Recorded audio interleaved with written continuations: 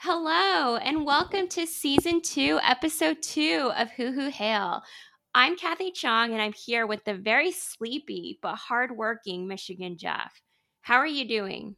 I can't believe this is week 9, or week 2 for us here in the Big Ten, Week uh, 2. in a in a season where it seems like every additional week of football is more and more tenuous. This might be, every time I look up at the case numbers and I look up at who's sick, who's not. You were just texting me today saying, seems like everyone has it. And I was saying football is a contact sport.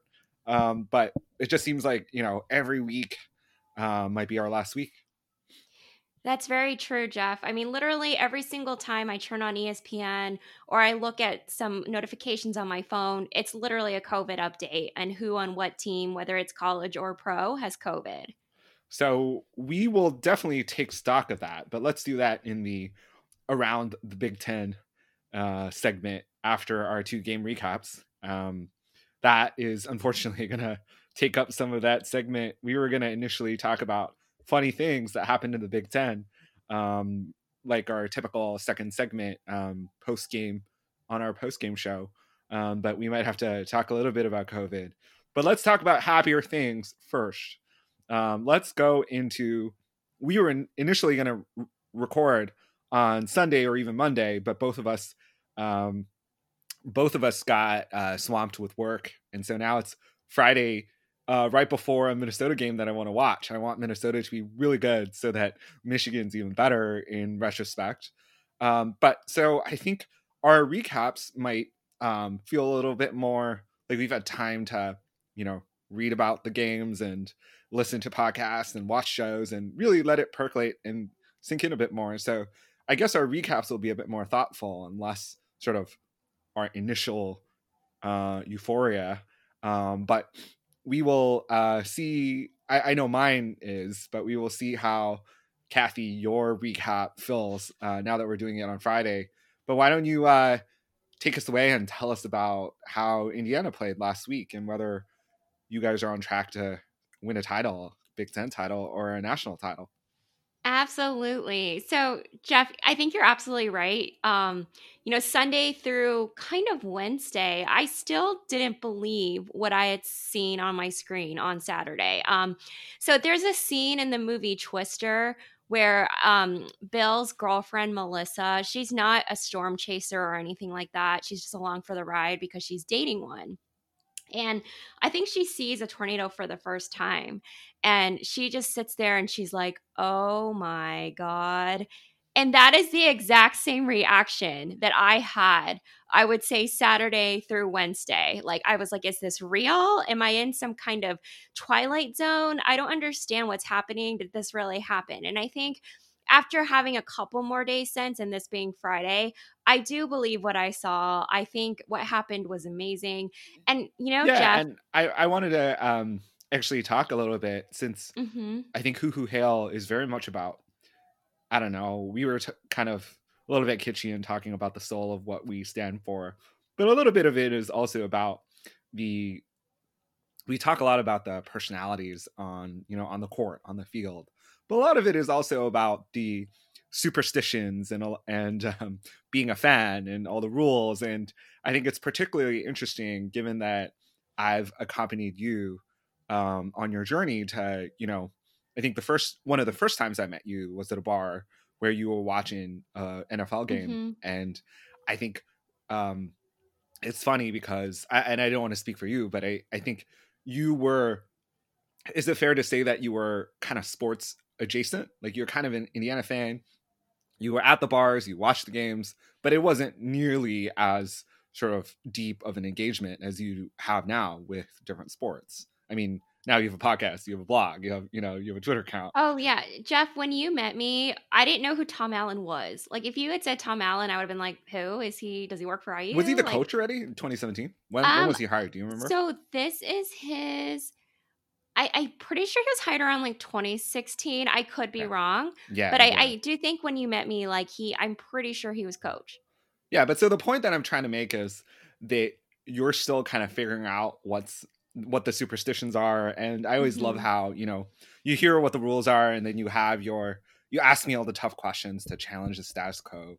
And then you also put your own spin on it, sometimes with disastrous results, like the look ahead sandwich that we joked about on last episode.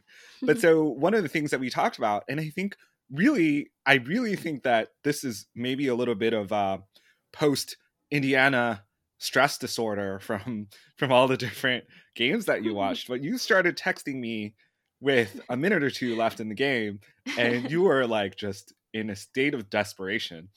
And I said, listen, don't speak it into reality. Like, this is inappropriate. Like, it's very different scenario from the Gator Bowl where you can feel desperate after the game ends, but we're still in the game. Like, this is when I think when Penn State was about to take the 28-20 lead. And then they took it, and then you were texting me throughout. And I was like, I didn't even want to engage. I didn't want to like, I have all these superstitions about like jinxes and things like that. And I said, no, like, no, just no. Like, let Tom Allen do his job. Let the man do his job. And guess what? The man did his job.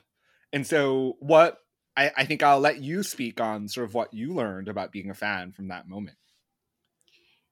Yeah, and Jeff is not exaggerating. I mean, I think it's actually before the 2 point conversion. So I think we were it was right before overtime, and I think you were 8 points behind, and I said, what's going to happen, knowing typical IU, is that we're going to make the touchdown, but we're going to miss the 2 point conversion.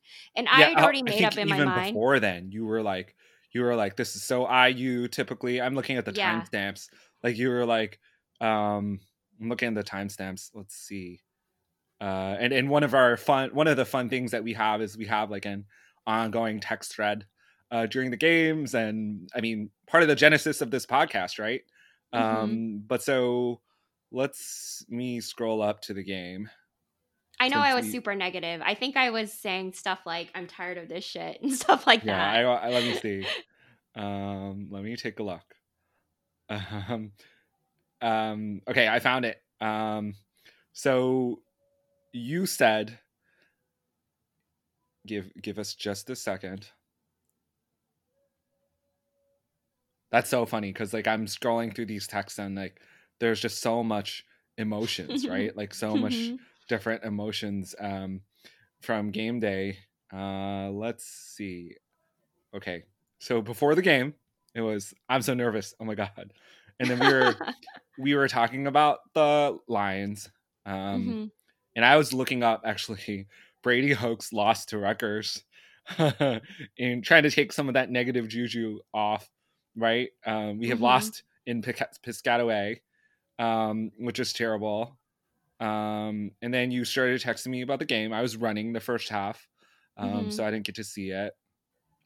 And then you texted me Penix needs to slow down from Martha the Mop Lady. Yes. Um, oh, okay, yeah. You said I have post Indiana game disorder from Gator Bowl. I think you actually said that, which is why I was Oh, yeah, like, I did say that. that's so funny. I haven't allowed myself to feel emotion either way. I won't believe IU has the lead until the game is over. And then you texted me, this is why we can't have nice things. And actually, with the timestamp, this is actually when Penn State took the 21-20 lead. Yep. I remember that That's now. just with, and I texted you a screen cap one, and this is valuable because I think it's like a live, you know, now that we're a little bit later, but it was 1 minute 53 seconds, and you guys were at 3rd and 21 at the IU 14. Yes. You were down by 1 point, and Penn State's win probability was 97.9% at that time. And then it says, same story every time. I'm sad. I fall for this all the time. And then you texted me about the getting the touchdown and missing the 2 point conversion. So it was Mm-hmm. actually one, from what I remembered, one sequence before that. And so I said, Yeah. literally, I said, never speak this again. And this is my like sports superstitions. I was like, too soon, and you speak it into reality. And then I actually, it's funny because I actually waited. I waited until overtime, until you guys tied up the game before texting you that, because I didn't want to jinx it Mhm. either way. That's how sort of serious I am about this. And when you tied it up, because Penix got that sort of 8-point drive, right? Super gutsy Yes. before overtime, because everyone's talking about the stretch and there's so many jokes about it. But okay. And so I waited until you tied up the game, and I said, the gods did not punish you this time. Also Penix's weight gain works. That stiff arm was beautiful. And you said, my stiff arm is beautiful. Do you think my stiff arm is beautiful? Which is very funny. But so anyway, this is your recap. I don't want to steal your thunder. But I said, and then I'll finish up here, and then I'll let you get into a recap. The kicker took this 57-yard kick, and I remember that it was 57 yards because he was 56 yards, and like he missed it by like a foot, literally. Oh yeah. I thought it was good. It was straight down the middle. It just didn't make it all the way there. As I said, the gods are on your side still. Please do not invoke anything or jinx anything. You're acting like a wild person and attracting their attention with comments that are too soon. This is no good. It's too soon. Yeah. And so anyway, but so on the nature of fandom, I think it's interesting to see sort of your reaction, like from that, how you feel about all the jinxes and all that. Absolutely. And I will say I was right about something because Jeff, my hope from last week was realized. Do you recall what my hope was? Oh yeah. Um, you said you wanted a signature win for the season for IU. True, but also shocking the world. Well, I'm not sure that that actually happened. Okay, but Jeff, we made national news. Tom Allen was on Sports Center. I mean, I don't know what else you want. We definitely shocked the world. That's pretty cool. But no, I want to talk to you about that whole like sports thing. So like, do you feel like you'll watch till the end of the game now, or like are you still gonna be? Because I have like friends, like our friend Ian, who he's like cussing during the game. He's like he's like the worst person to watch a game with. And so I just said my view on the jinx, which is just let the men do their jobs. Don't jinx it, as if me tweeting from Chicago or Boston can impact the outcome. But what's your take on that jinx? Like, because I never got your side of it after talking to you about it. Actually, Jeff, I think that was the perfect explanation, that you like texting or tweeting about the game isn't going to affect the outcome. And that is something that I actually had to remind myself about 10 times. I was like, no matter what you do, like you can't control the outcome of this game. And I think because of that, I was actually able to remain a lot calmer.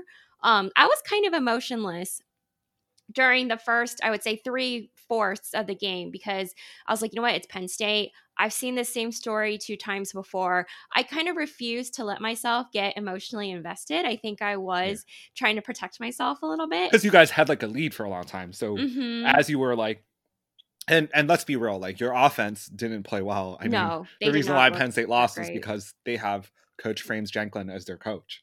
Yes. But and it's good. Like I think one of the cliches on all the sort of sports radio talk shows this week has been on the Big Ten podcast have been like, the biggest improvement for a team is between week 1 and week 2, right? And so it's good that the game was like that, because you guys have a lot of game film to work on, right? Like, whereas if it were a blowout, we always want a blowout, but if it were a blowout, it'd be a little harder, to actually get the game film. But I think you just didn't let yourself get too excited, and then you guys were down, and then you went down with it. Like you at some point you got invested. I don't know. Yeah, I went from emotionless to like pissed, and then when we finally won, then I was like, oh my God, like in shock. And I remember texting you, Jeff. I was like, I honestly don't know what to do right now. Like, do I riot? Like, what do I do? And I actually texted you that. And I totally missed that text because I was so focused on like, Coach Allen's success. And we'll talk about sort of the serious, like my takeaways from the game after you give the recap. I keep like interrupting you from giving the recap. I just kind of excited to be recording with you. But it's so funny. The riot is callbacks are funny, and that's like a total callback to me getting you to promise just Mhm. like you promised on tape to wear a Paul Bunyan costume. Yes. I got you to promise to riot if IU won. I think what was it, like one? I think even 9 Windiana. You 9 would, Windiana. It was yeah. 9 If 9 Windiana. Windiana would happen, you would riot in Bloomington or in Chicago with yourself because you're the only Indiana football I'm fan the in only Chicago.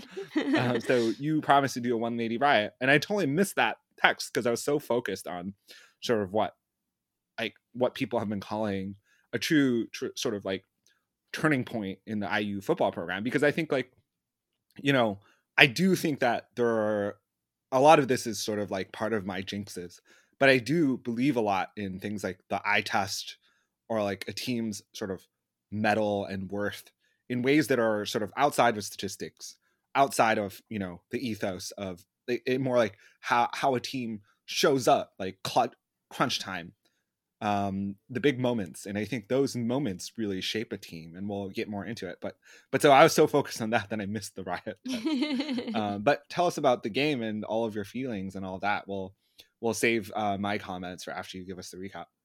Yeah, I'll keep the recap brief. I think by now folks have had a chance to watch replays and kind of know what happened. But I mean, you can walk through it. I guess we can relive it together. I don't know. Like, yeah. this is the it's been 5 days, but I also want to hear about it again and relive it. So I don't know. Pretend I didn't watch the game.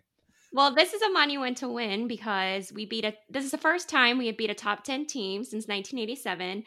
And the first time at home doing that since 1967, which is insane. Incidentally, the 1987 is a hoo hoo hail. That was when both the co-hosts were born. So big year for IU sports. You also, that was probably the last time you won against Michigan. A basketball. Oh, last time we won against Michigan, and last year for a basketball championship too. Oh, really? Wow. Mm-hmm. I think like the Indiana gave birth to Kathy Chong and then swapped that for all the titles and sports success. Exactly. Sorry, everyone. But this game resulted us in being number 17, which was the largest rise in the AP poll for the week, which is amazing. Do you remember that statistic from last year? I mean, you and the boys always say that I'm the worst sort of IU fake anti-fan, but you remember the statistic where like you guys were the longest unranked team ever? I think that's right. Like the longest running unranked team or something like that. Yeah. And then we passed it on to Purdue, right? I think that was the statistic. Yeah, I think there was this moment where like you were ranked by the AP poll, but because the AP poll hadn't ever ranked you guys, they didn't have a picture. So yes, they didn't have the logo. So we scrolled down. That was like a classic moment in sports. And so for us on this podcast, but we were like looking at the rankings. It was like, how come IU has no logo? It's because we haven't been ranked. But now you're 17 and the world is good and you have a big win and in crunch time. Super controversial win, but anyway. Mm-hmm. Yeah, I mean, basically, Penn State, if you look at the pure numbers, they played better. You could almost make that argument because they nearly outrushed us by 200 yards. They won the turnover battle. Like, how do you outgain your opponent by 277 yards and still lose? Because while I think, Penn State did, kind of give IU every opportunity to win. And luckily, IU took advantage of that. But IU's offense did not look that great, especially the first half. And so. And the joke is that it's so funny that, because you asked the question, right? Like, how do you have those statistics and you still lose? And I think the joke that I was telling you was that this is what happens when the win probability all-star team, like in the swings, one all-time, win probability all-star team runs into another. So we have, like, I'm obsessed with these win probability charts on ESPN, particularly in the context of Indiana, because you'll have, I think like the whole 2018 season was like that, right? You had all these charts where like you were losing, and then you bring it back up to above 50% in Indiana's favor, only to have something crazy happen in the last moment and for the chart to swing violently to the other way. But and you, in texting me all those crazy things at the end of the game, from this picture I sent you, it's like a giant straight line from IU's clearly winning the game to and it went to Penn State 99.9%. Like, and then of course you guys win. So I know this is kind of a morbid like picture, but it literally looks like someone's heart rate and then that person dying. yeah, it Um, swings to yeah, 99.9% with you guys, and then it swings violently back. And yes. I think, we'll talk more about this, but I think and then I texted you the picture that's sort of super controversial in Happy Valley. But on sort of instantly on every t-shirt in Bloomington for sale in the store of Michael Penix's Reach. But so many mistakes that coach made, and we'll we'll So we'll so we'll talk Jeff, about I that in a I second. actually have a question for you. Yep. Did James Franklin single-handedly cost Penn State the game?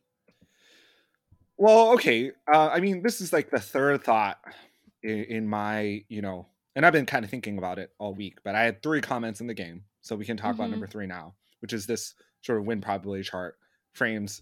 And I think, you have these problems where the tailback, Devin Ford, who is running back three, who actually is now RB1 because Journey Brown is hurt and Noah Kane is hurt. So he's now the lead back, which has negatively impacted sort of Penn State's chances. Mm-hmm. Um, but it wasn't his fault because he, at that point in the game, he frantically turned to the sideline, being like, you know, what should I do?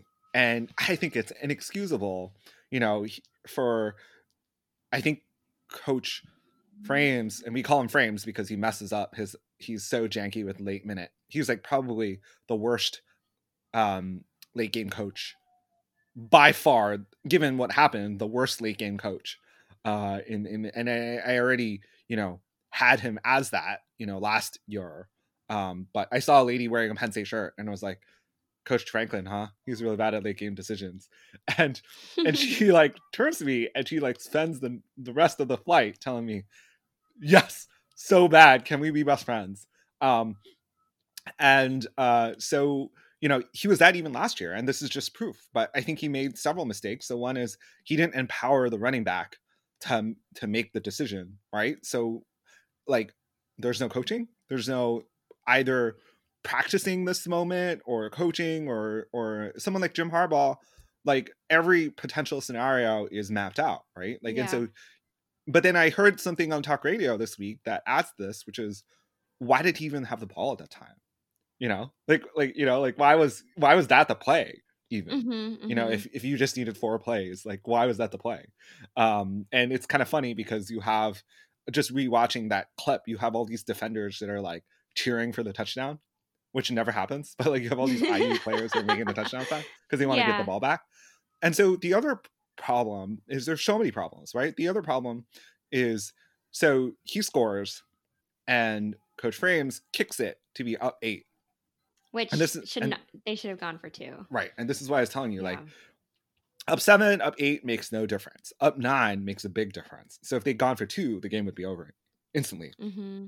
Instead, and we'll talk about this, Coach Allen had the gutsy, instead of Coach Frames having the going for 2 and ending the game there, which also is kind of like a low stress scenario, because if you fail, whatever, right? You fail, you're still up 7 points. Like the win Mm-hmm. probability is still infinity, right? Well, no, at that point it's still, but IU still has to string together a drive at that point, right? Yeah.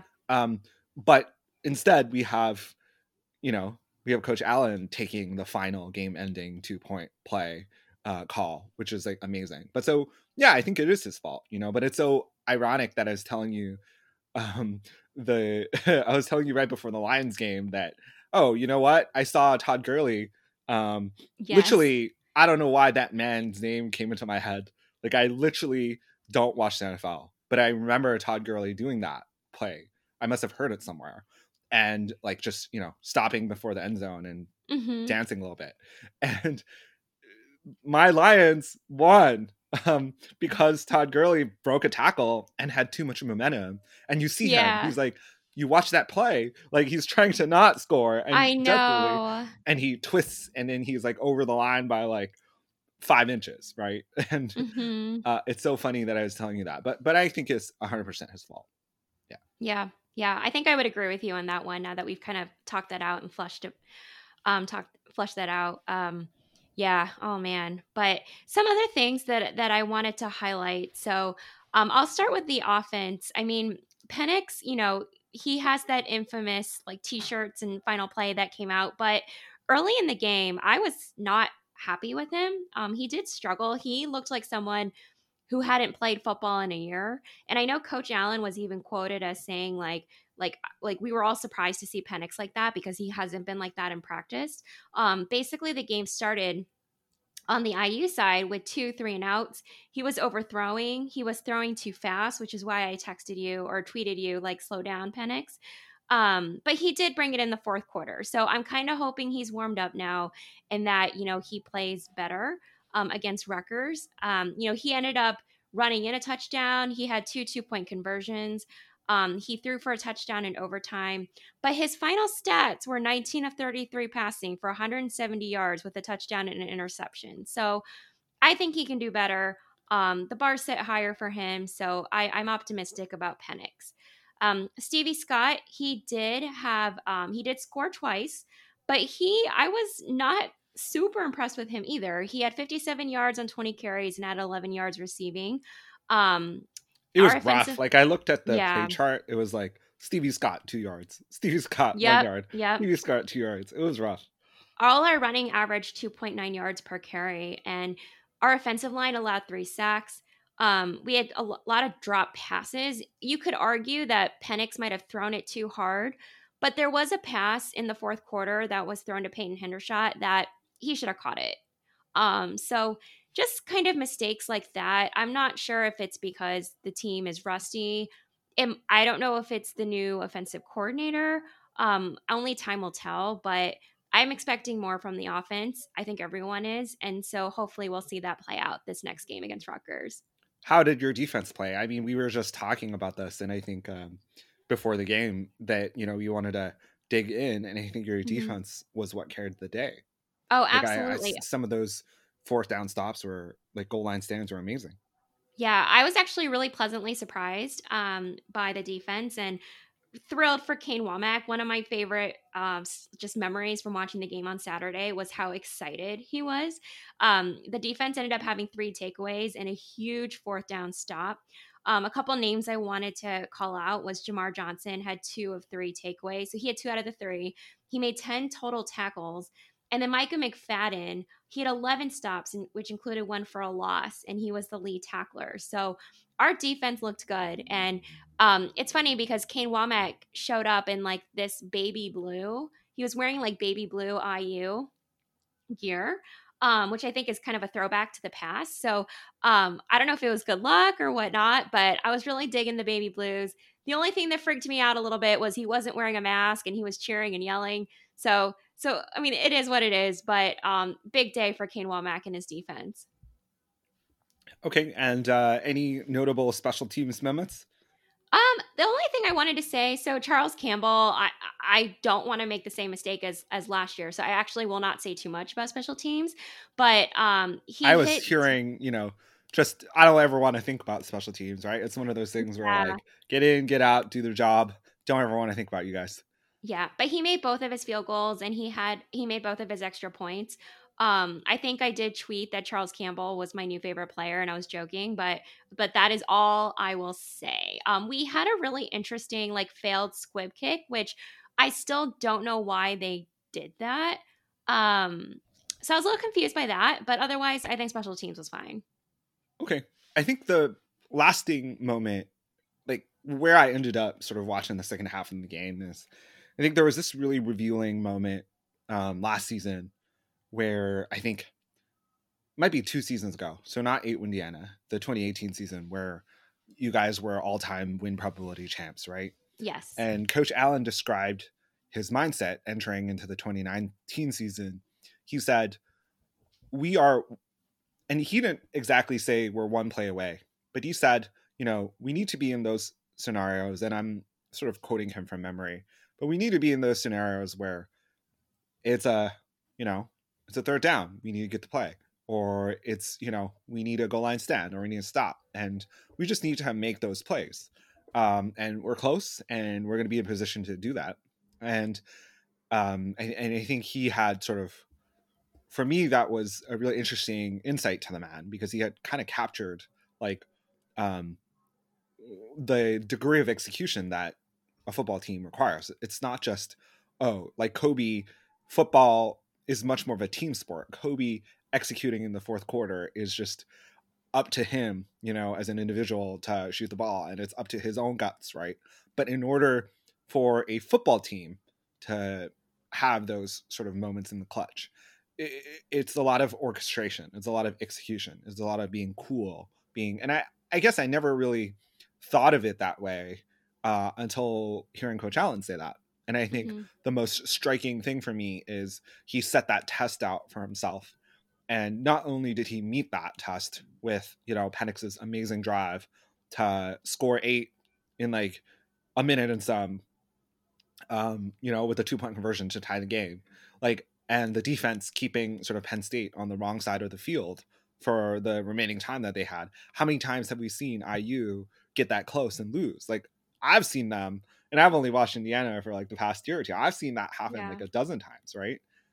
Which, poor damn Indiana. But like, he set himself that standard. He met it by taking it to overtime. And then he surpassed that by taking on this super risky, 2-point conversion to end the game. He was like, we're here, we're ready, we go. And we go. And I was super impressed. Like, that's why, like, that ESPN columnist calling him competent, I think it was maybe Connolly, writing, not statistics, his writing side, calling him just, very, very competent. And I think that's true. Like, he set that standard and he met it. And it's just been so cool to watch that happen in front of our eyes. Jeff, question for you. So would Tom Allen have made those same gutsy calls if our Prince had still been OC? I don't know if DeBoer calls that 2-point play. I was thinking the same thing. And I think, like, it's also, part of what was so cool about it. So here's the sort of decision tree scenario, right? So Penn State scores in overtime. So they're up by 7. And then your guys score. So now it's a 1-point differential. Yeah. Do you kick and tie and play another period? Or do you go for 2? If you fail the 2, you lose. And I think part of making that decision is I think a lot of factors come into it. But I think maybe he thought that Penn State's offense was getting warmer. And so he didn't want them to catch on fire. Or maybe he thought that his team was gassed and tired. But I think in addition to like making that call, in addition to a guess about how the next frame is going to go, right? We're talking about the next overtime period and how that's going to go. That's a guess, right? Jeff, I think you bring up a really good point, because if Penn State had the ball next because we tied the game, Penn State had already had the ball for over 40 minutes. So our defense was super tired, and you could kind of tell by the end. And so maybe that's something that Coach Allen noticed. For sure. So in addition to it being a guess, though, it's also a vote of confidence in your guys, because you got to execute, right? Like, if you don't trust your 2-point play, then you lose. There's no, so it is a kind of a hard decision, right? Because it's a guess about how the next overtime is going to go. But then how this is, and I think the degree of confidence he showed in your 2-point play was amazing. What do you think Harbaugh would have done in that situation? Well, I don't know. I think Harbaugh has a tendency to clench up a little bit. Okay. But I think the reality of it is that I think a lot of what Harbaugh has done during his Michigan tenure, so clenching up, not necessarily in this moment, but in general, in big games, he has that rap. And I've seen it happen a little bit. But I think my gut feeling tells me that he's going to count on his defense to bail him out. Like, that's just what he does. And he has Don Brown, right? And he has all these 5-star guys. In our offense, it's funny because we're about to talk about the Michigan game, but I think for the first time, maybe our offense might be the more comfortable side of the ball, Mm-hmm. and that has never happened at Michigan. Um, and so yeah, so I think my gut would be he'd ask his defense to get a stop, and so in that case, you don't go for two, right? You let your defense see the field, which is the opposite of what you said about your Yeah. defense being gassed. But I think Yeah. that's what would happen because honestly, like that's a great part of the team. It's been a very reliable part of the team. So, but yes, but tell me from the most non-biased way what you think the last play, what you think in the least Homer, least Bloomington, infused. What was your sort of, if you look at the Zapruder video of that, what would you think about the last play? Yeah, I mean, first of all, I think the fact that Penix even like leapt the way he did and reached out like that is pretty incredible. Either way you see it. I mean, I think those Space Jam memes are very on point. In terms of what actually happened, so what I feel like happened is that the ball might have touched the ground um before his body did, and it may, I this is very unbiased. I don't know the rules. The thing is, I don't know the exact rules. So I don't know if like if the ball touches the ground and it's short but your body doesn't, like kind of what happens there. Um that's the part that's tripping me up a little bit. Yeah, yeah, it's hard. Like I I think the ball definitely hit the ground before the pylon. Do you agree Mhm. with that? Yeah. Okay. So it hit the ground before the pylon. So then the question is, does the ball cross the plane, Yes. right? Before it hits the pylon. And then you have to, was he down, was he not down, right? Mhm. That's but the reality of it is that day the Big Ten called everything in, and then there wasn't enough video evidence to overturn it. So But what you had an interesting observation about that though. yeah, so they didn't overturn it, but they also didn't say confirmed. Like when they find Yeah. video evidence, they just said, not enough to overturn, but not enough to confirm. We don't. Essentially, it's the Big Ten saying we don't know, so Yeah. it's good. Um, Yeah. but I Yeah. think we'll take what we can get, right? And I'm really surprised, to be honest, that not not that I'm scheming here or think anyone's scheming, but you would almost think with the benefit of the doubt they would have almost given it to Penn State just because Penn State was a top 10 team. We want, Big 10 representation in the playoffs. And I hate thinking like that. But I was actually happy that the refs like had said, hey, like this was the ruling. Like we can't overturn it. Yeah, I don't know. I didn't really want to think too much conspiracy theory Mm-hmm. um, this year, but that was the result you wanted. Yes. Yes. Any closing thoughts in the game, or you want to turn to Um, Michigan? I no, we'll talk more about what's coming next in kind of our previews. Switching over to the Michigan side, I will say after this IU game, I was spent. I was done. I didn't want to look at a football for at least a day. I just couldn't. I was just emotionally so drained. So, I was a bad co-host and I did not watch 1 minute of the Minnesota Michigan game. So, Jeff, I will fully rely on you to tell everyone what happened. So initially, if this was like a Monday recap, we would have gone through, just play by play, my reactions, the swing in the Mhm. game. But now that I've done that process, I actually rewatched the game too, done that process, in my head, um, so many times, and we're already at the 40-minute mark. I will sort of give you, uh, I guess, the general sentiment on the fan base, from the fan base on the program. So like how we feel. Okay. Um, so I think the feeling going into this game, given that Michigan typically underperforms on like road games against ranked teams, everyone had like Minnesota in the bag for Minnesota.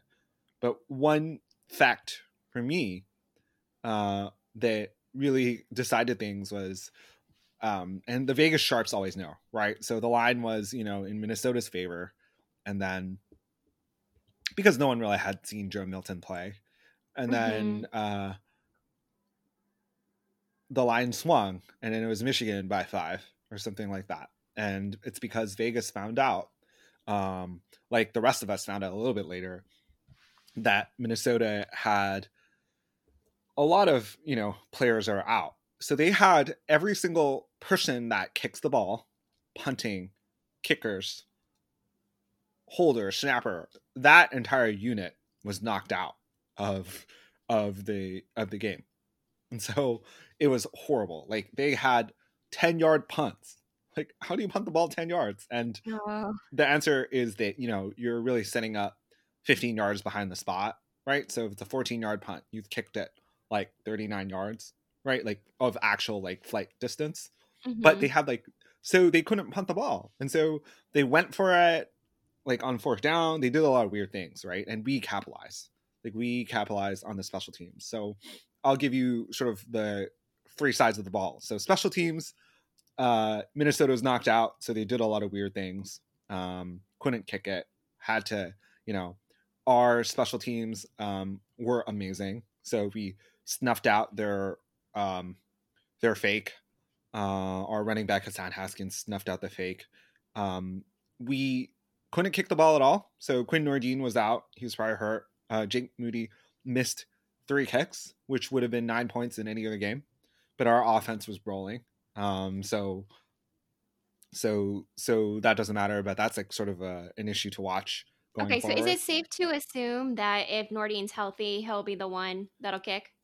I think that's not the case because Moody actually outkicked Nordine they have a competition. And so Okay. last year they tied in the competition. So they did the whole and Jim Switching. Harbaugh's like really, yeah, like one on, one off. And then this Mm-hmm. year Moody won. So I don't know. We'll see what Harbaugh does after 3 misses, right? Like what they often say is like, you have to be the practice facility player, but you also have to be like a game day player on Main Street. So Yeah. we'll see. On defense, our Michael Barrett, the Viper, was amazing. So he, took a punt return 70 yards. He totally, he was amazing, the Viper.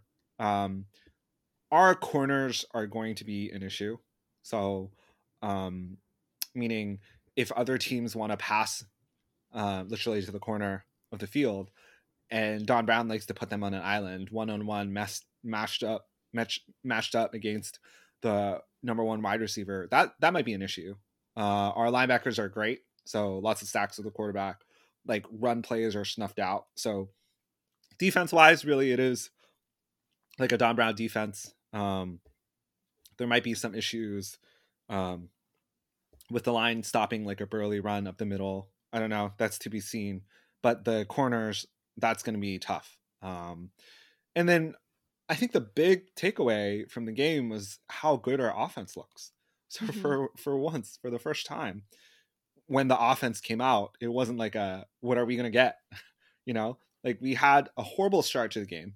So we had a blocked punt lead to a touchdown, which is like the worst sort of start to a game possible. And then Jack Charbonnet runs it up 70 yards and ties the game. And then we never look back from that. Like Okay. we scored 49 points and we could have scored many more. Um, and so Joe Milton just looks calm and collected. And I think the summary of the offense is that like 9 different receivers caught the ball and 8 different running backs, 8 different people ran with the ball. So no one player needed to do anything. Like we have a lot of speedy, fast, small guys that are running around, running backs, wide receivers. We definitely saw Gaddis called like an amazing game. I think the best type of games, and this is totally stolen, I forget from who's I heard this from, but the best types of games, knowing rock, paper, scissors, is the type of game calling on offense that tells a story. So you call something that blossoms into another thing that you can call, into another thing. Mm. You set up a Okay. tendency and then you break it.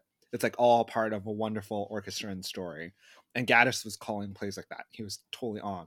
So he would call a play and then it would set something up that's totally unexpected, and then Minnesota's defense would be caught flat-footed, and then we'd have another chunk play. So he was totally on, and Joe Milton was able to execute Josh Gaddis's masterfully called game plan, and so He was very calm and collected. We didn't really get to see. So what we did get to see is we got to see him. One of the biggest concerns that I had mentioned on the first um, podcast was for the season was, can he throw sort of short range passes with some touch? Mm-hmm. Um, and he was amazing. He had practiced all season, and he was amazing. Like, it was touch passes, just beautiful, like the beautiful passes, because he's so tall. So what I saw him do, and the cameraman was on. He was on. So from Joe Milton's perspective, he was able to thread passes between the levels. So he passed through a linebacker towards a streaking tight end when the safeties were collapsing, and he was able to hit someone running past the linebacker right before the safety hit him, and he was able to just thread the needle because he's so tall and has such good vision. And he also was a great runner too. He ran like 50 yards. And so the one thing that we didn't see him do, because there was no need for it, like, we didn't see him throw deep because we were up by a lot, didn't need to. Yeah. And then we also didn't see Charbonnet do much after his first run went 70 yards. He's fully healthy now. They shouldn't have run him 40 times in the Army game. That was so stupid and hurt him.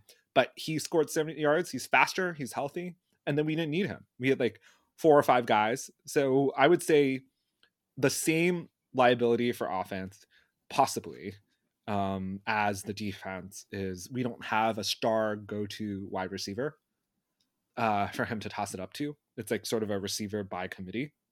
Yeah. And so I guess, ironically, now that I sum up sort of our strengths and weaknesses, ironically, our weakness on the offense and our weakness on the defense is like mirror images. So we don't have a go-to wide receiver, and we don't have like an all-star corner like we had in 2016, 2017 that could set up a no-fly zone. So it'll be interesting to see sort of what our deep pass game looks like on 3rd and long. Because every play went 10 yards. Like, I think our run yardage per carry was like 9 yards. Like, every time a running back touched the ball, we gained 9 yards. So we don't really need. I mean, if that's the case, you won't be seeing too many 3rd and longs. Exactly. Yeah. And so so that the game, that was the game. I'd say them not having any special teams really hurt them. Mm-hmm. And then the last thing I will say is that our offensive line was amazing with blocking. And so that's why Gaddis is able to orchestrate his play. Like, it was a big question mark with our offensive line, all these new guys not knowing, but our offensive line looks amazing. So offensive line coach Ed Warner, kudos. He's probably the MVP of the coaches. He took we lost sort of like 3 or 4 NFL guys, first round draft picks for some new guys. And our offensive line looks amazing. Like, Joe Milton had all day. That's awesome. So do you think this is the best offense you've seen with Harbaugh?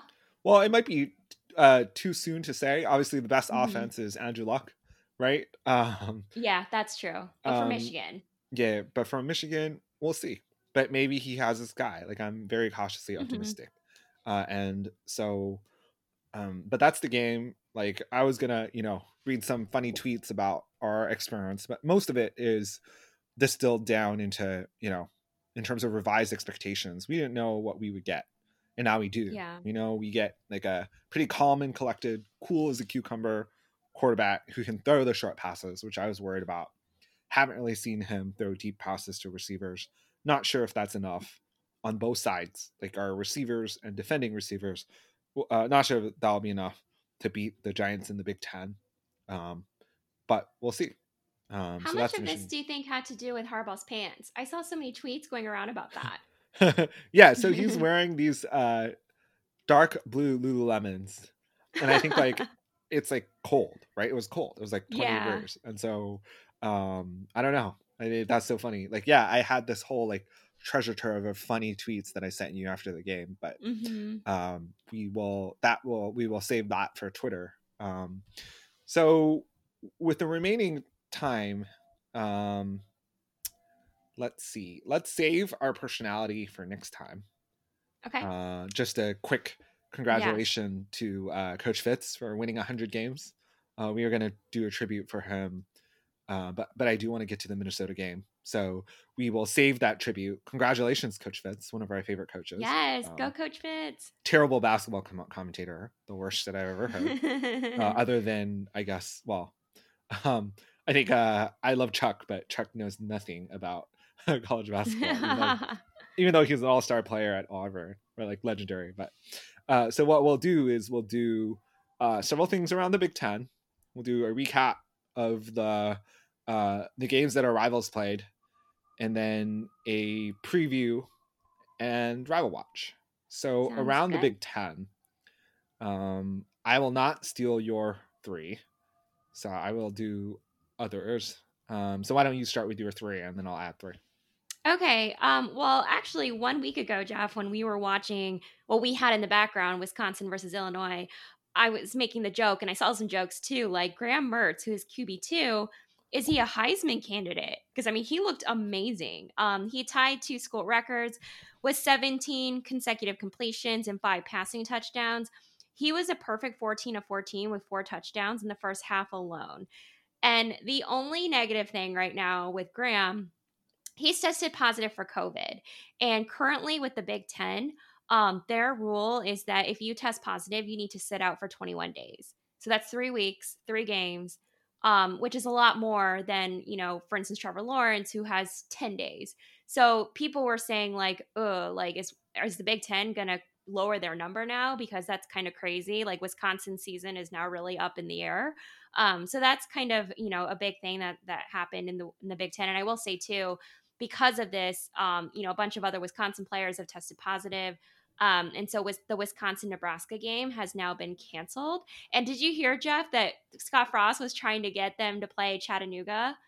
Yeah, that was going to be one of my things. So I'll have to think about it. Oh, sorry. And they shot it down. They shot it down. And I feel, I actually I can't stand Scott Frost, but I feel kind of bad for the guy because he has been trying so hard to get his team to play. My one thing can be this. I guess I'll do my one thing. It'll be a mix between the two. Go for it. The funniest thing, and I saw this on Feinbaum, so I hate Paul Feinbaum, as you know, but Feinbaum said, he was like, oh, Nebraska's logic in their submission to the Big Ten was this could be a very valuable CFP data point. And Feinbaum was like, right, that was the reaction that Feinbaum had. Feinbaum was like, CFP data point? Like, Nebraska has about as much chance of like getting to the CFP as me being voted the sexiest man in America. And then basically every other team has to like forfeit or like they can't play. Yeah, exactly. And so like CFP data point, what? And so that can be it'll be half my thing. The other half my thing is Graham Mertz actually and Chase Wolf both got QB3, got COVID. And so one of the things is that they're trying to determine, and with all new protocols, everyone says a little bit different. And of course, Paul Christ, the coach, also has it too. So that's why they canceled the game. Like they hadn't hit the sort of percentage threshold that the Big Ten requires for a mandatory cancellation, but they had enough that they were like, okay, we're going to cancel. And so anyway, so the Chase Wolf QB3 also sick. And so one of the things that they're trying to figure out is the 21 days from Saturday or from Friday? Because or from Sunday, because if it's from Friday then or Saturday, then theoretically Graham Mertz, if he's like fine and asymptomatic and tests negative and recovers, because the whole point is there's 14 days and then there's 7 days for them to figure out whether or not there's like heart issues. Yeah. And now there's like, I don't know, all the news is so messed up. Like, is there heart issues? Is there not heart issues? We don't know. Because I just saw the study which says the myocardiac stuff is not real, but I really don't know. I saw the same thing too, that it's more from like birth or whatnot. Yeah. But so that's the 7 days extra. But so they're trying to determine whether or not, because 21 days is Michigan. And so can Wisconsin play? Can Graham Mertz play versus Michigan? And we don't know. But That's so interesting. Yeah. the other part of my thing is the uh all time, I guess, first team all Big Ten name team. The QB4 is this gentleman called Danny Vandenboom. Okay. And anytime you have to look up QB4 um, and how he's doing, uh, like like grainy game tape from high school, like he wasn't recruited to play quarterback. It's bad. So Danny Vandenboom. So maybe that's why they canceled, because they were like, what's the point? Yeah, yeah. We'd rather take. Although they probably would have beaten Nebraska anyway. So who knows why they canceled? But people were joking that Michigan State would cancel so that they don't have to play Michigan. But we'll get to that. So that's my, I guess, the other half of this one thing. So we'll let it count as my one thing. Your second? I like it. Okay, so last week we were talking about like the difference between the Tagovailoa. I need to be able to say that at some point. And a Tagovailoa, and the is having like a breakout time. He's going to start for the Dolphins. Well, that is actually a big controversy, because, and it's very interesting. So again, it kind of spills over. I don't follow the NFL, but people talk about it. But so here's the issue.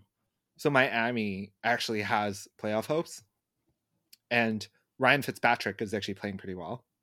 I've heard that. Like he didn't necessarily lose it. Correct. But Yeah. he's old, right? Like Tua is your quarterback of the future. So Yeah. what they were going to do is they were going to have enough wins in the tank. And then they decided to start him after the bye week. But the bye week has been moved up because it's this weird year by 3 weeks. Mm-hmm. And so now they have a bye week to get him ready, but they don't have 3 more theoretically games on the schedule. And so if Tua comes out and they start losing games, and they can't put Fitzpatrick back in because according to NFL insiders, like that's like giving up, right? Yeah. And it like totally wrecks the morale. And so like if you put Tua out, that's it. It's like a one-way ratchet. You can't reverse that decision. Okay. Which is kind of interesting. Like we've been talking a little bit about the different decision making, right? So I guess that's my thing number 2, but you hadn't gone into your thing number 1 yet. Yeah. I guess Tagovailoa, just the opposite, that he struggled. Maryland's game, he had 3 interceptions. So that was just a short and sweet point number 2, that this brother is struggling. Okay. And then my third one, and we'll talk more about Rutgers in a second, but they finally snapped a 21 game Big Ten losing streak on Saturday. Oh, yes. And that makes me like so happy. Beating Michigan State. Yeah. But the funny thing here is I was texting you before the game all this sadness about Brady Hoke losing. Yes. That's why I brought it up earlier on this podcast, because that's your upcoming game, right? You guys are playing Rutgers this week? Mm-hmm. Okay. So my number 3 thing is and you're gonna okay. Well, we were gonna talk about Coach Fitz, so maybe we'll talk about that. But I'll stealing your game notes a little bit. But Northwestern beat Maryland 43-3.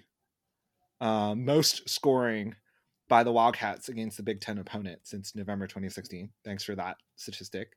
But my one thing was our guy Peyton Ramsey. Like people were actually saying maybe Northwestern wins the Big Ten West because he's also competent. Like great quarterback. He has a noodle arm, as we've talked about many times.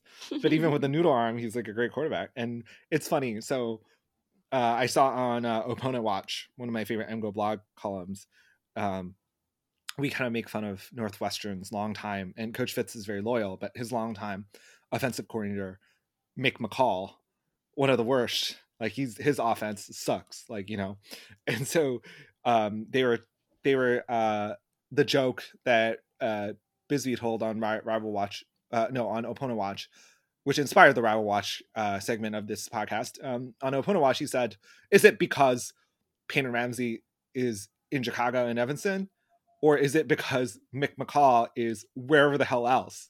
And I think that's a legitimate point. Probably a little bit of both. Yeah. Yeah, so Northwestern catching some heat. That's Mm-hmm. my number 3 thing. Awesome. So will you give us the two? So I there's a rule that we don't talk about Ohio State. We don't talk about Ohio State. But since you do all this work, and we want to make fun of Nebraska, well, actually, why don't you tell us about that game, and then tell us about Purdue, and because the Ohio State will be. This is actually a good mirror. So the Ohio State will be helpful information to me. Purdue is sort of like your rival, and then I'll Mm-hmm. talk about MSU and Rutgers, helpful information for you. Yes. Yeah, So for let's do it sure. that way. All right, so Nebraska OSU, and I remember I think I like texted you, Jeff, before that game started because I saw Jenny Taft from Fox interview Scott Frost, and I was just like, he's about to get annihilated. And he they kept it close for like 5 seconds, right? Yeah, they scored first. They scored on the first drive, but Ohio State is just such a second half team that I mean, Ohio State can be trailing at halftime, and I'm okay. Sorry, I was gonna say I'm not worried about them at all, but Yeah, it's so funny because I was like, hey, when we were sort of plotting the show notes, and I think like 90 minutes is actually a great length for us. So let's go Mhm. to 90 minutes for us. I think 90 minutes works great for our episodes, like an hour and some.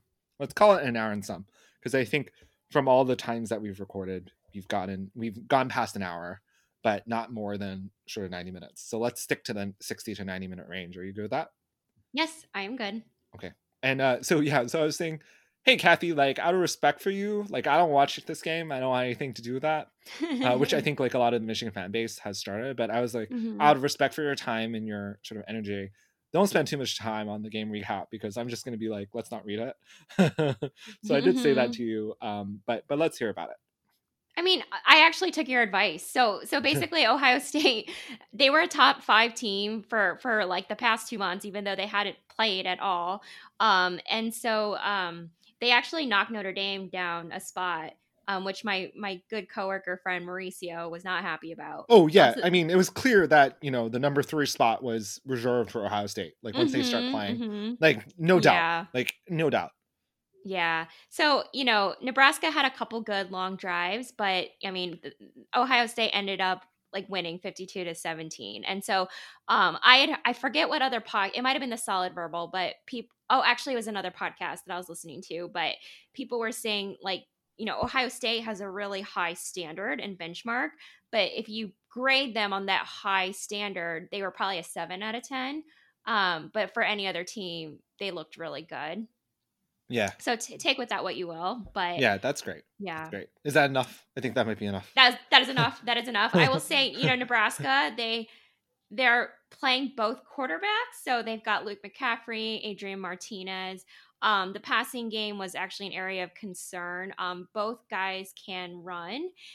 They did show some promise because they had a 210 yards running, so that's 5.8 yards per carry, and they had 2 touchdowns. So they showed promise. We'll see what happens. I mean, they get a bye week this week, due to everything happening. Yeah, I just think it's funny that they think it's a CFP decision point. Like that's hilarious. I will give Scott Frost credit though. They apparently thought out all the testing protocols. They like apparently really thought out the logistics against how this game against Chattanooga would go. So honestly, I feel kind of bad for him because He's just trying to get his boys some reps. yeah, yeah. So All right. So I'm going to talk about Purdue really quick. So the interesting part about this game is that their head coach Jeff Brom and then their star wide receiver Rondale Moore, who we talked about, is like amazing last week. They did not have either of them, and so was it COVID related? Are they like so not releasing that? Do you know? Jeff Brom for sure was COVID. Okay. I'm not sure about Rondale Moore, Okay. but they actually won. They won with a comeback win, 24-20 over Iowa. So Adrian O'Connell, who we saw a lot of last year, he had 2 second half interceptions, but he overcame that to throw for 282 yards and 3 touchdowns. The game winning pass was to David Bell with 2:15 remaining. So David Bell, it kind of sounds like I'm repeating myself from last year, but he had to step up in Moore's absence. He had He was 13 the receptions.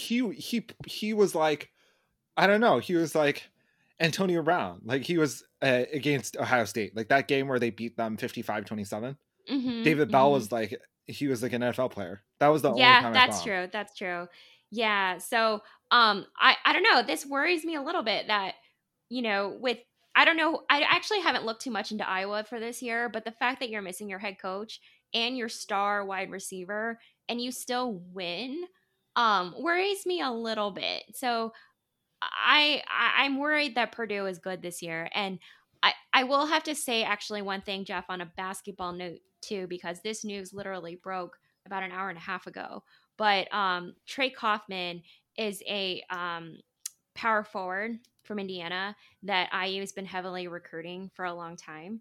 And so this is a basketball note, but he had narrowed his list down to 5 schools. And so they were Virginia, North Carolina, Indiana, Purdue, and Indiana State. And like people knew he likely wouldn't go to Indiana State. Honestly, I had no idea that he would even like really think about Purdue. I thought like our biggest competition would be Virginia and North Carolina because he had apparently been doing visits there. And it's like maybe he wants to leave Indiana for a little bit. Well, he announced today that he's going to Purdue. I have So some news on this front too, but I'll let you okay, finish your story. okay. So I'm just saying that's a win for Matt Painter. I'm surprised. I was actually not expecting that at all. So I guess that's just another Purdue whammy on that front. We got some Oh yeah, recruit five news too. star. Yeah. Yeah, Caleb Houston from Canada. Um 5-star basketball recruit. He picked Michigan over Duke, Virginia, and Alabama. Highest because we lost 2 5 stars in the same day for the 2020 class. And Mm-hmm. Juwan Howard went back right up there and continued recruiting. And we beat out Duke in Virginia and Alabama too. But we beat out Duke and Virginia. And Michigan now has the #1 recruiting class in the country for 2021. So That is awesome. I will hand that to Joanne. there you One go. more basketball thing is that it's Archie Miller's birthday. So happy birthday, Archie.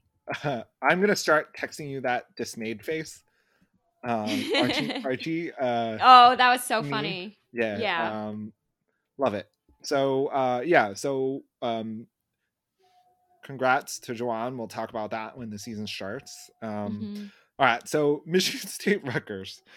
So I guess we don't have to belabor the point about sort of how bad you have to be to lose to Rutgers. I But was going to ask you, is Rutgers good?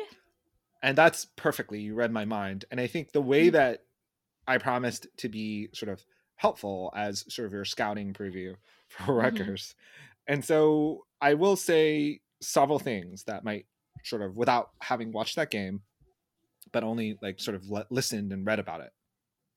So, number one, they have the most successful Rutgers coach in history is Greg Schiano, who went to the Mm-hmm. NFL. Patriots, I think, Bill Belichick, like coaching tree buddies, same philosophy. And Greg Schiano retook the Rutgers job this offseason after like holding out for sort of more demands, and everyone was making fun of him like, oh, you want more demands, like. But I think part of it was that he wanted more money for his assistants, which always is a good thing. Mm-hmm. My opinion is, because it's such a business, get your people the money they deserve. um but so Greg Schiano is going to teach them like good fundamentals, like NFL strategies, like how to. I think I was listening to a couple NFL players talk about this team today, and on the sort of long Friday sort of preview, since it's rivalry week in week 2, which is so weird, and we're playing Michigan State, but a lot of players are saying that he'll teach people like first person to tackle tackles the person, second person to tackle goes for the ball to try to get the fumble because the first person can hold the tackle, and that's something apparently that they coach in the NFL, but it's less coached in college. Like Okay. unless you have a really good coach, which I was like, oh, good. But the idea is that Greg Schiano will teach these things. So Rutgers showed that, and the reason why that particular example is relevant is because Michigan State had 7 fumbles, Mm-hmm. and so there's a statistic where if you lose more than 3 possessions, your chances of losing the game are like 93%. Oh, Like if okay. the turnover margin is like +3 or more, which Mm-hmm. makes sense, right? You give up 3 free possessions. And so it's hard to really say how good Rutgers is, but I think, part of the score line is the 7 interceptions, right? Or fumbles. Mm-hmm. And part of it is Greg Schiano being back. So you'll have to sort of watch out for whether Rutgers, but I think IU is like the real deal. So I don't think you guys have that much to worry about, but I think it might be interesting. Just like, and this is the last thing I'll say about the game, just like how we were like analyzing the fundamentals of how good the IU secondary was, in terms of, oh, actually, that's so funny. You actually have all these notes. In your preview of next week's game, you have all these Mm-hmm. notes. So you should have said this. I didn't even see this. That's so funny. Your notes literally say, "Is Rutgers good? 7 takeaways Yeah. against MSU. Welcome back, Greg Schiano." Yep.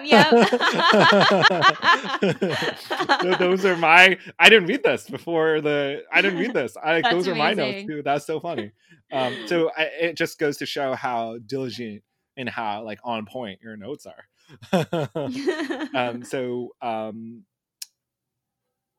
So you said several points.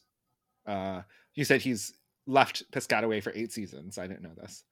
He coached from 01 to 11. Okay. And he's a defensive coach. Okay, that makes sense. So that's why the defensive pedigree, what I described from what I was thinking about. Mm-hmm. So yeah, so what I was saying is that, the way that we broke down IU's secondary versus Michigan might be interesting for you to watch, like whether Rutgers has that fundamental coaching, because they're going to be like less talented probably, because Yeah.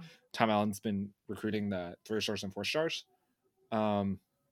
But I'll get to the next game as well, and then I guess we'll end with Purdue, Illinois. Well, so the only thing I will say about the preview for Indiana to add is that I don't know specifics, or I don't remember specifics, but Indiana has a tendency to win like way back in the past when they won a huge game, they mess up the next game But it's um Rutgers, to, so to an easy team. Well, to an easy team. So they just need to be alert. I mean, I've read a bunch of articles this week about the players knowing that they still have to bring their all. So I'm sure Tom Allen won't let things get out of hand, and he'll make sure the boys are ready. But they better bring it, even though it's yeah, Rutgers. yeah. So Michigan preview, it's rival week, and I think much of the discourse on the game has been, Michigan beat Michigan State 44-10 last year, Mm-hmm. and we're better or as good as we were last year, and Michigan State was a lot worse. And so they'll have a strong defensive front. That's always a strength. So Gaddis will probably like run around the edges, and then probably not ask Milton to do too much. But running it up the gut is probably not. That's like one of the rare strengths that Michigan State has. I've been listening to Michigan radio all day, and there's, in the state of Michigan, this is the rivalry game because you have like neighbors, people from Michigan, families, households that are divided. So this is the one that they really care about. Ohio State's more like on a national scene. We've been a laughing stock for like 20 years. But for many people who live and work in Michigan, this is the game. And Mm-hmm. so I think, a lot of the most interesting thing, given that the line is like 20 plus points, and I think the most interesting thing to hear listening to Michigan radio all day today is the players that played in it. Like a lot of them went to the same high schools. A lot of them, the people went to Michigan State weren't recruited by Michigan. They had a chip on their shoulder because of that. Okay. So that game's always kind of a little ugly. Michigan State kind of circles it on their calendar this year, especially since they don't have as much to play for. So the Yeah. players that played in it said it might be closer than we might imagine. So we'll see. I think like in terms of X's and O's, like we beat them for sure.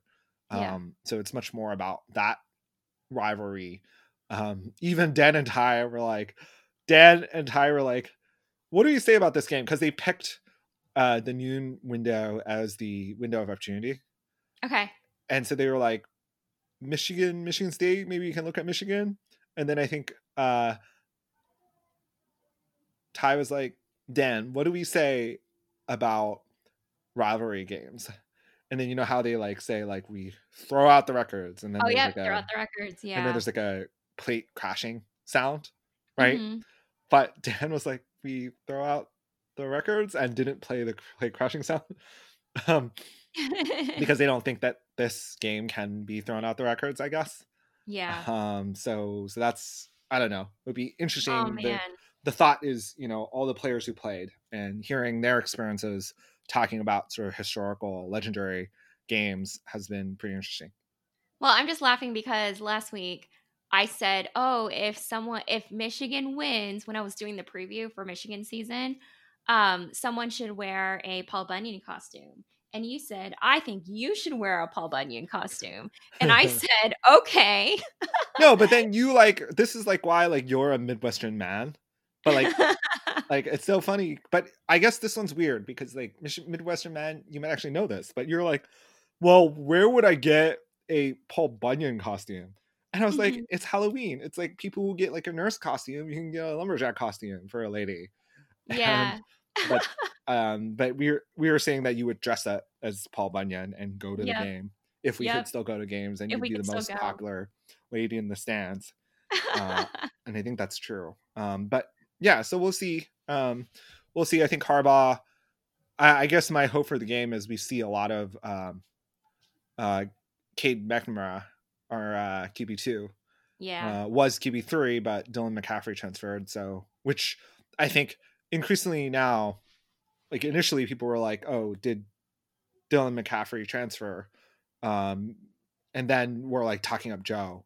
But I think because we have to, and I think it's pretty clear now that Joe beat up Dylan, and Dylan couldn't beat up Joe because Joe was just so collected. So Cade had a really rushed like last sequence where he missed like 3 throws. Kind of hard because you're putting cold, right? Like the game's over, it doesn't matter. Um, but he kind of rushed it. So hopefully, my hope is hopefully Cade gets to play a large portion of this game because we need Did it. Yeah, no, for sure. Did Dylan land anywhere? No, because oh, that's a good point. I don't know where he is. I think he might be still taking classes. I don't know. Okay, okay. Because I just tried to look up like where he landed and I'm not finding anything. Yeah, I think he's opting out of the season. But I Yeah, I think think that's what but I think you're allowed this year. You can go places, right? I don't know how it works. yeah, I'm not sure either. Hmm. But yeah, so that's the game. And then why don't you tell us about Purdue? And then of course, Nebraska and Wisconsin is now moot. And then we don't want to Yep. hear about Ohio State. So why don't you tell us about the Choo Choos? And then we'll switch to the Minnesota game.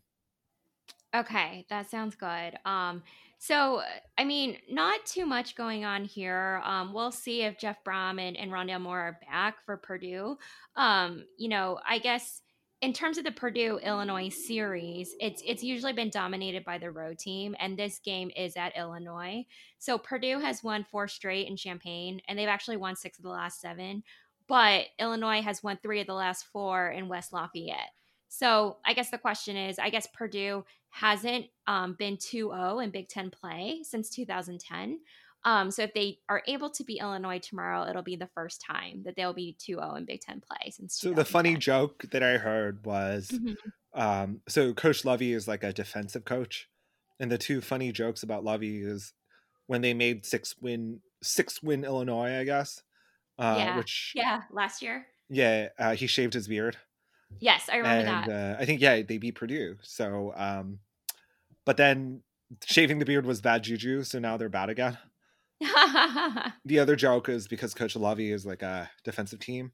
And I have no Hmm. idea what this means because one of Who Hale's weakness is the defensive side of the ball, like Yeah. defensive schemes. But one guy said on the podcast that they're a Tampa 2 team without the Tampa, which I guess it means they're like a defense without a defense. That's the joke. Um, Okay. but meaning it's rough times, Hmm. rough times down in Champaign. Oof. So, what will you be watching for this weekend? I guess we're watching for Michigan to Michigan State. I want you know, I want QB2 to get a lot of run, and for you is to not have a letdown, huh? Yeah, exactly. And I should be able to catch the Michigan game because it is before the Indiana game Yeah, this weekend. yeah, no, that's good. That's good timing. Then I can watch both. Hmm. So good luck to you. Good luck Let's. to you. I want to watch Minnesota. So let's turn to game. That sounds good. All right. Well, it's been a great week, Jeff, and I will talk to you soon. Hoo hoo. Hail.